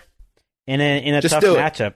In a tough matchup, because this Broncos team has kind of owned the Chargers in recent years. I know Staley wasn't there, but he was there a month ago when Denver put it on him. Kind of a weird game where Denver, their strategy just hold the ball forever and then give up long drives actually work because they forced some field goals and suddenly the game was like over. But Herbert was a little mixed up in that game, kind of like Joe Burrow was when they played the Broncos. The Broncos defense, I think, has played its best ball the last 5 or 6 weeks. Drew Lock is expected to start in this game. But I'd be a little worried if I was a Chargers fan because that run defense, which has been a problem, can you get off the field when Javonte Williams, that was the problem last week, last time these two teams played, and Melvin Gordon are running on you. And Denver does have a lot of COVID issues, though, that are up in the air as we talk. So we don't really know where they're going to be at roster-wise. Yeah, speaking of that, we didn't bring it up, but because the Panthers have so many other issues, but they were hit with a major breakthrough event in their building. So that Saints game, even more reason to think the Saints are going to take care of business. But yeah, all right. And the Chargers don't have many cornerbacks. I thought Drew Lock didn't do anything too poor last week, actually. It wasn't on him. It was a weird game. And it's a big game for him. I know that sounds silly, but like if he could have a great game in this spot, it would help his career, which is not good. I don't know. I'm a little nervous about this as a quasi-Chargers fan, even though they're like touchdown favorites. They finish home Broncos, at Raiders, both winnable games, but Chargers history tells us they're not going to take care of business. They won't finish 10-7, and yet they should. So they should, but they need a little help too. They'll need the Dolphins to lose one there, I believe. I mean, there's a million X factors, but they are out of the playoffs. You know, they're going to need help. But I'm saying even if they somehow miss the playoffs at 10-7, the season would be successful to me. And it would be a big step forward. But if you Charger this thing up and either split or, God forbid, lose both games and go 8-9, it's like, how do we keep on getting back to the same place with this organization? It almost doesn't matter who's playing quarterback or who's involved in that building. But take care of business. Broncos are not very good. Drew Lock's the other quarterback. All right. We have one more game. Detroit at Seattle. Hey, Ricky, do you have sound from Russell Wilson's media availability on Thursday? Of course I do. I know for me personally, I hope it's not my last game, but, at the same time, I know it won't be my last game in the NFL. So Russell Wilson asked, what his future looks like. Does he think this could be his last game? No, it was unprovoked, I think, Dan. Someone tweeted that without even asking him, he just started saying that, hey, I don't know if it's my last really? game in Seattle. So he was ready. He came to the party with that line, and no one asked him the question he wanted. And Dan, you said, he's trying to control the news story. You said that this is the week. This would be the week. Right. I thought there was going to be a leak to one of the reporters that he's in good with. And would carry some water for him. But he decided either that didn't work out or he just was impatient. Was like, I'll just say something myself to get the ball rolling here. I love this guy. And how about, Greg, how about you on social media taking some heat? I don't know if you were paying attention, but Ricky did a nice job amplifying. I buried him by accident. Ricky did a really nice job amplifying our Unsolved Mysteries segment, and you with the take that you rather have Mac Jones over Russell Wilson. I believe you said easily. Yeah, really? It went viral. Seahawks Twitter went crazy. Wait, really? I did see it initially, Twitter was but oh my god! I did mute the conversation immediately, so I didn't. I didn't know why? all that. Wow, that's interesting. Wow, so that kind of. See that, Ricky? He this, muted the conversation. I mute and block everyone and everything I want. That's football discourse. What do you mean? Right, but I'm not going to jump in. I don't need a million people going back and forth, reading that stuff. No, they weren't back and forth. It was unanimously quote tweets with gifs of people being drunk or stupid or deserve to be locked up. It was maybe aggressive, and I was thinking about it as I was talking. It's more people claiming to never read any work you write again because of your takes. It was hilarious. But this, don't you know, this happens all the time. This one stood out though.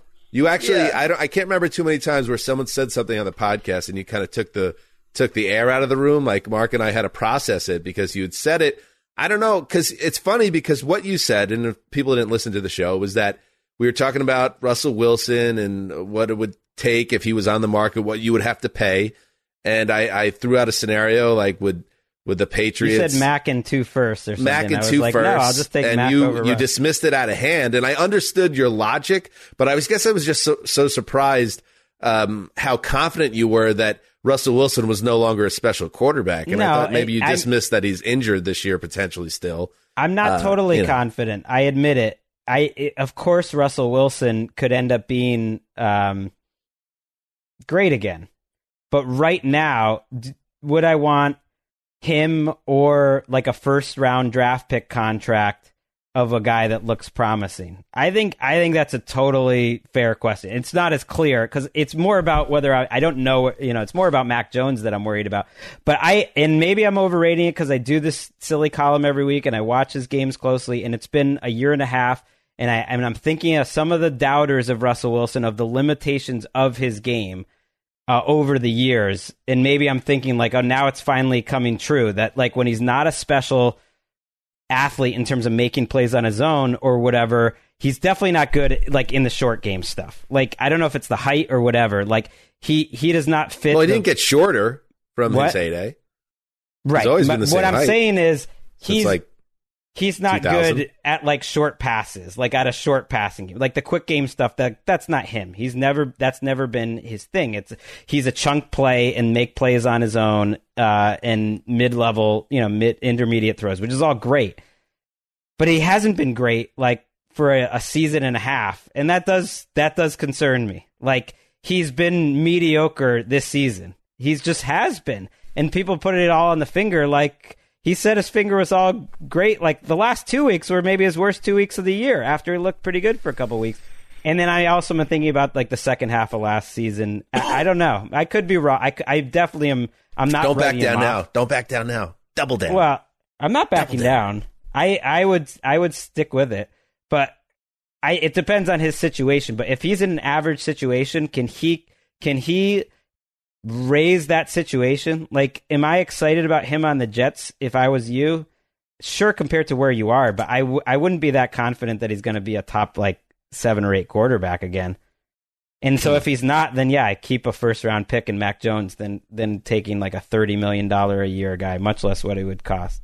All right, Mac trade it. So now that we've kind of delved in a little more, Mac and a first for Russ and a sixth. Wait, Mac and a first? Yep. Wait, you get. Wait, you now my mind is Mac Jones and a first round pick to Seattle for Russell Wilson and a 6th round pick. No. Okay. You stand by the take. I respect it. Well, yeah, the pick is huge in there. I feel like the pick, the contract. Maybe it's my problem. Like I'm looking, they've been both like mid-level quarterbacks this year. One's a rookie and one's a guy who's not as physically gifted as he used to be. You got to look at the track record too, Greg. And Russell Wilson is not 39 years old. Russell Wilson just turned 33, and he is somebody that lives and breathes it, and is a gym rat. I know you mentioned Big Ben. Is like Ben and Russell Wilson are very different personalities in terms of some preparation habits and drive on some level. Well, and Ben was still good into his mid-30s. It's not that. If Russell Wilson lands on the Saints, like he's going to shred. If he lands in a great situation, he'll be great. But I would say that too I would believe that of Mac Jones moving forward too. All right. To that point, if he landed with the Patriots, I would be furious because I could just picture what would happen next. Patriots in the Super Bowl and him and Bill are on the same wavelength. If he lands with the Giants, maybe I'm not as confident. But anyway, I'm not even confident that they win this game here. The Lions have been frisky. Their defense has been playing fantastic. Really, over the last 2 months, they've been quite good. I'm so impressed by this coaching staff. Goff is back this week. So is DeAndre Swift. Amon-Ra St. Brown's been getting it done, and giving 7 points to the Lions is just too much, and that's why the Rainmaker's coming out one last time at the end of this show. Lions covering a touchdown in Seattle. Let's go! Bring that rain, Ricky. Oh, man, you are coming for Russell Wilson's throat. Your driveway's got potholes. Your kids need to get to prep school.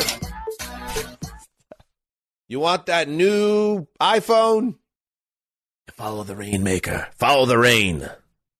All right. By the way, Lions 10-5 against the spread this year, and I went and looked. I feel like I've had a good feel of the Lions. I think I've gotten like 11 or 12 right on the Lions this year. I got the vibe here. I got the vibe. The Lions you got them locked in. I would not be surprised. They've been doing it all season. All right. Before we say goodbye, we should absolutely acknowledge that Hall of Fame coach, broadcasting icon, video game icon, John Madden passed away at the age of 85. Passed away suddenly. He had been ill, but was said to be in good shape, and then all of a sudden you get the news, and it's really sad to lose John Madden. And I don't know, Greg, if you have any John Madden memory. For me, and I've said it, if you listen to this podcast, you know one of the reasons I fell in love with football is I grew up as a boy loving the NFL, and I remember all those Sundays coming home from St. Margaret's and going to my grandmother's house on Sunday afternoons, and there's Poppy,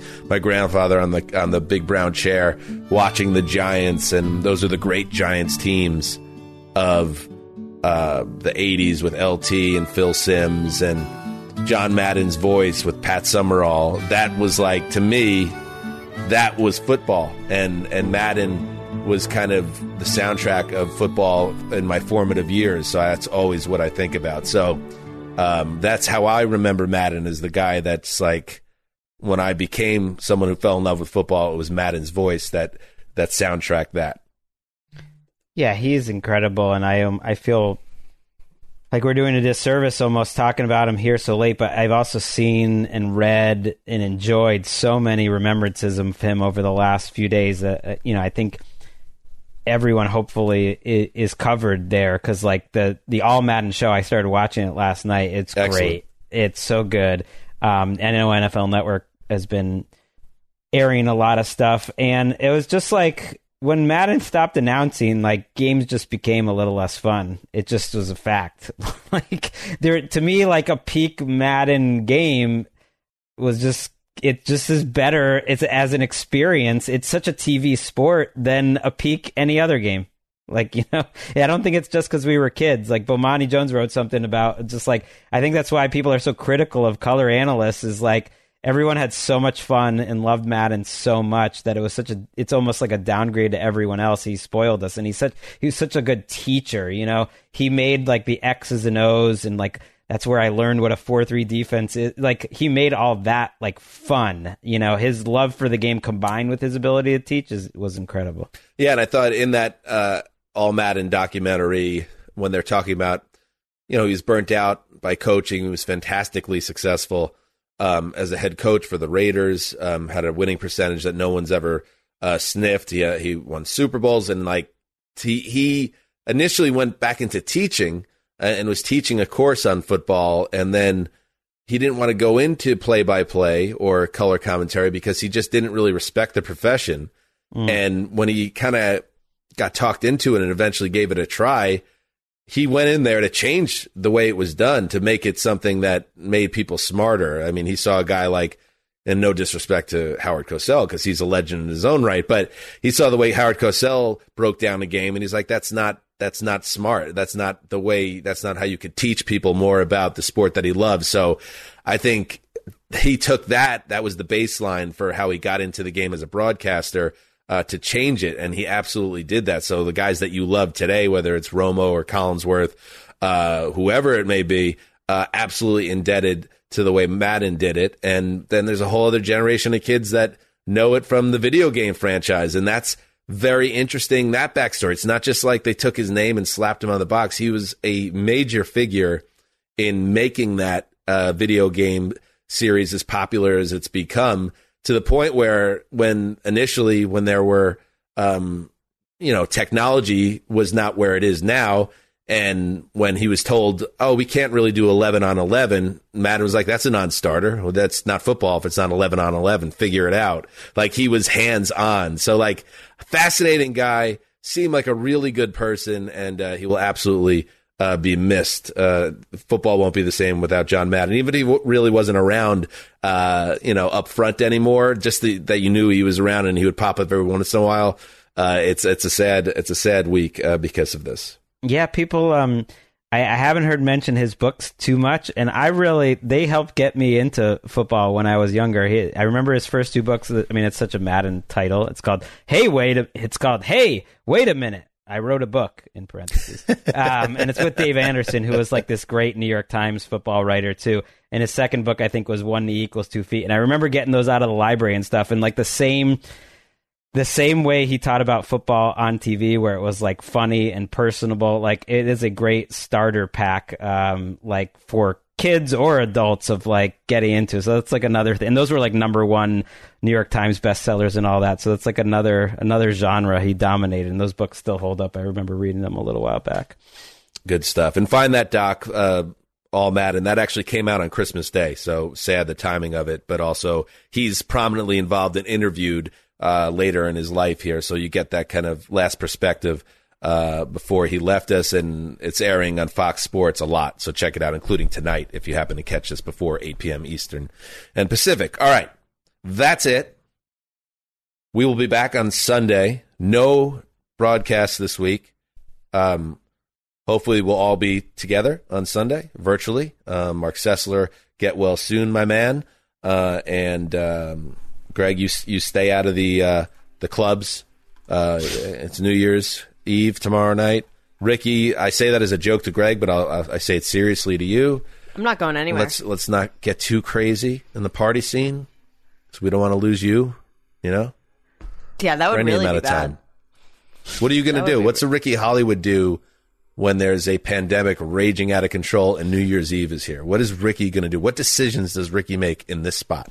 Well, I traveled on Monday, so I'm still waiting to see, knock on wood, if I get sick. Been drinking a lot of immunity boosting and stuff like that.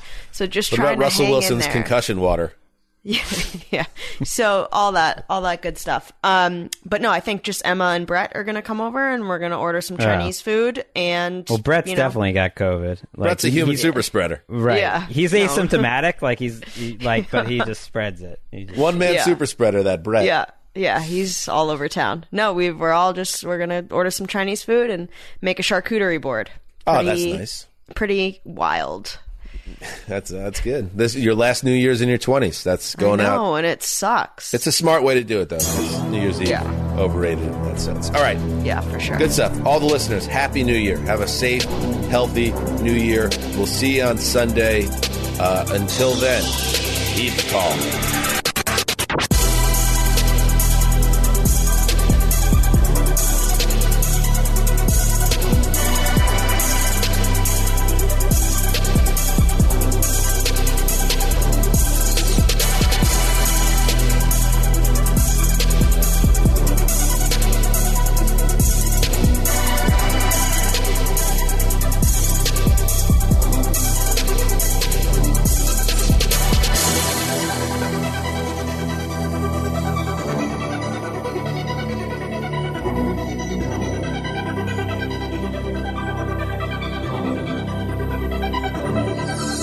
You go into your shower feeling tired, but as soon as you reach for the Irish Spring, your day immediately gets better. That crisp, fresh, unmistakable Irish Spring scent zings your brain and awakens your senses.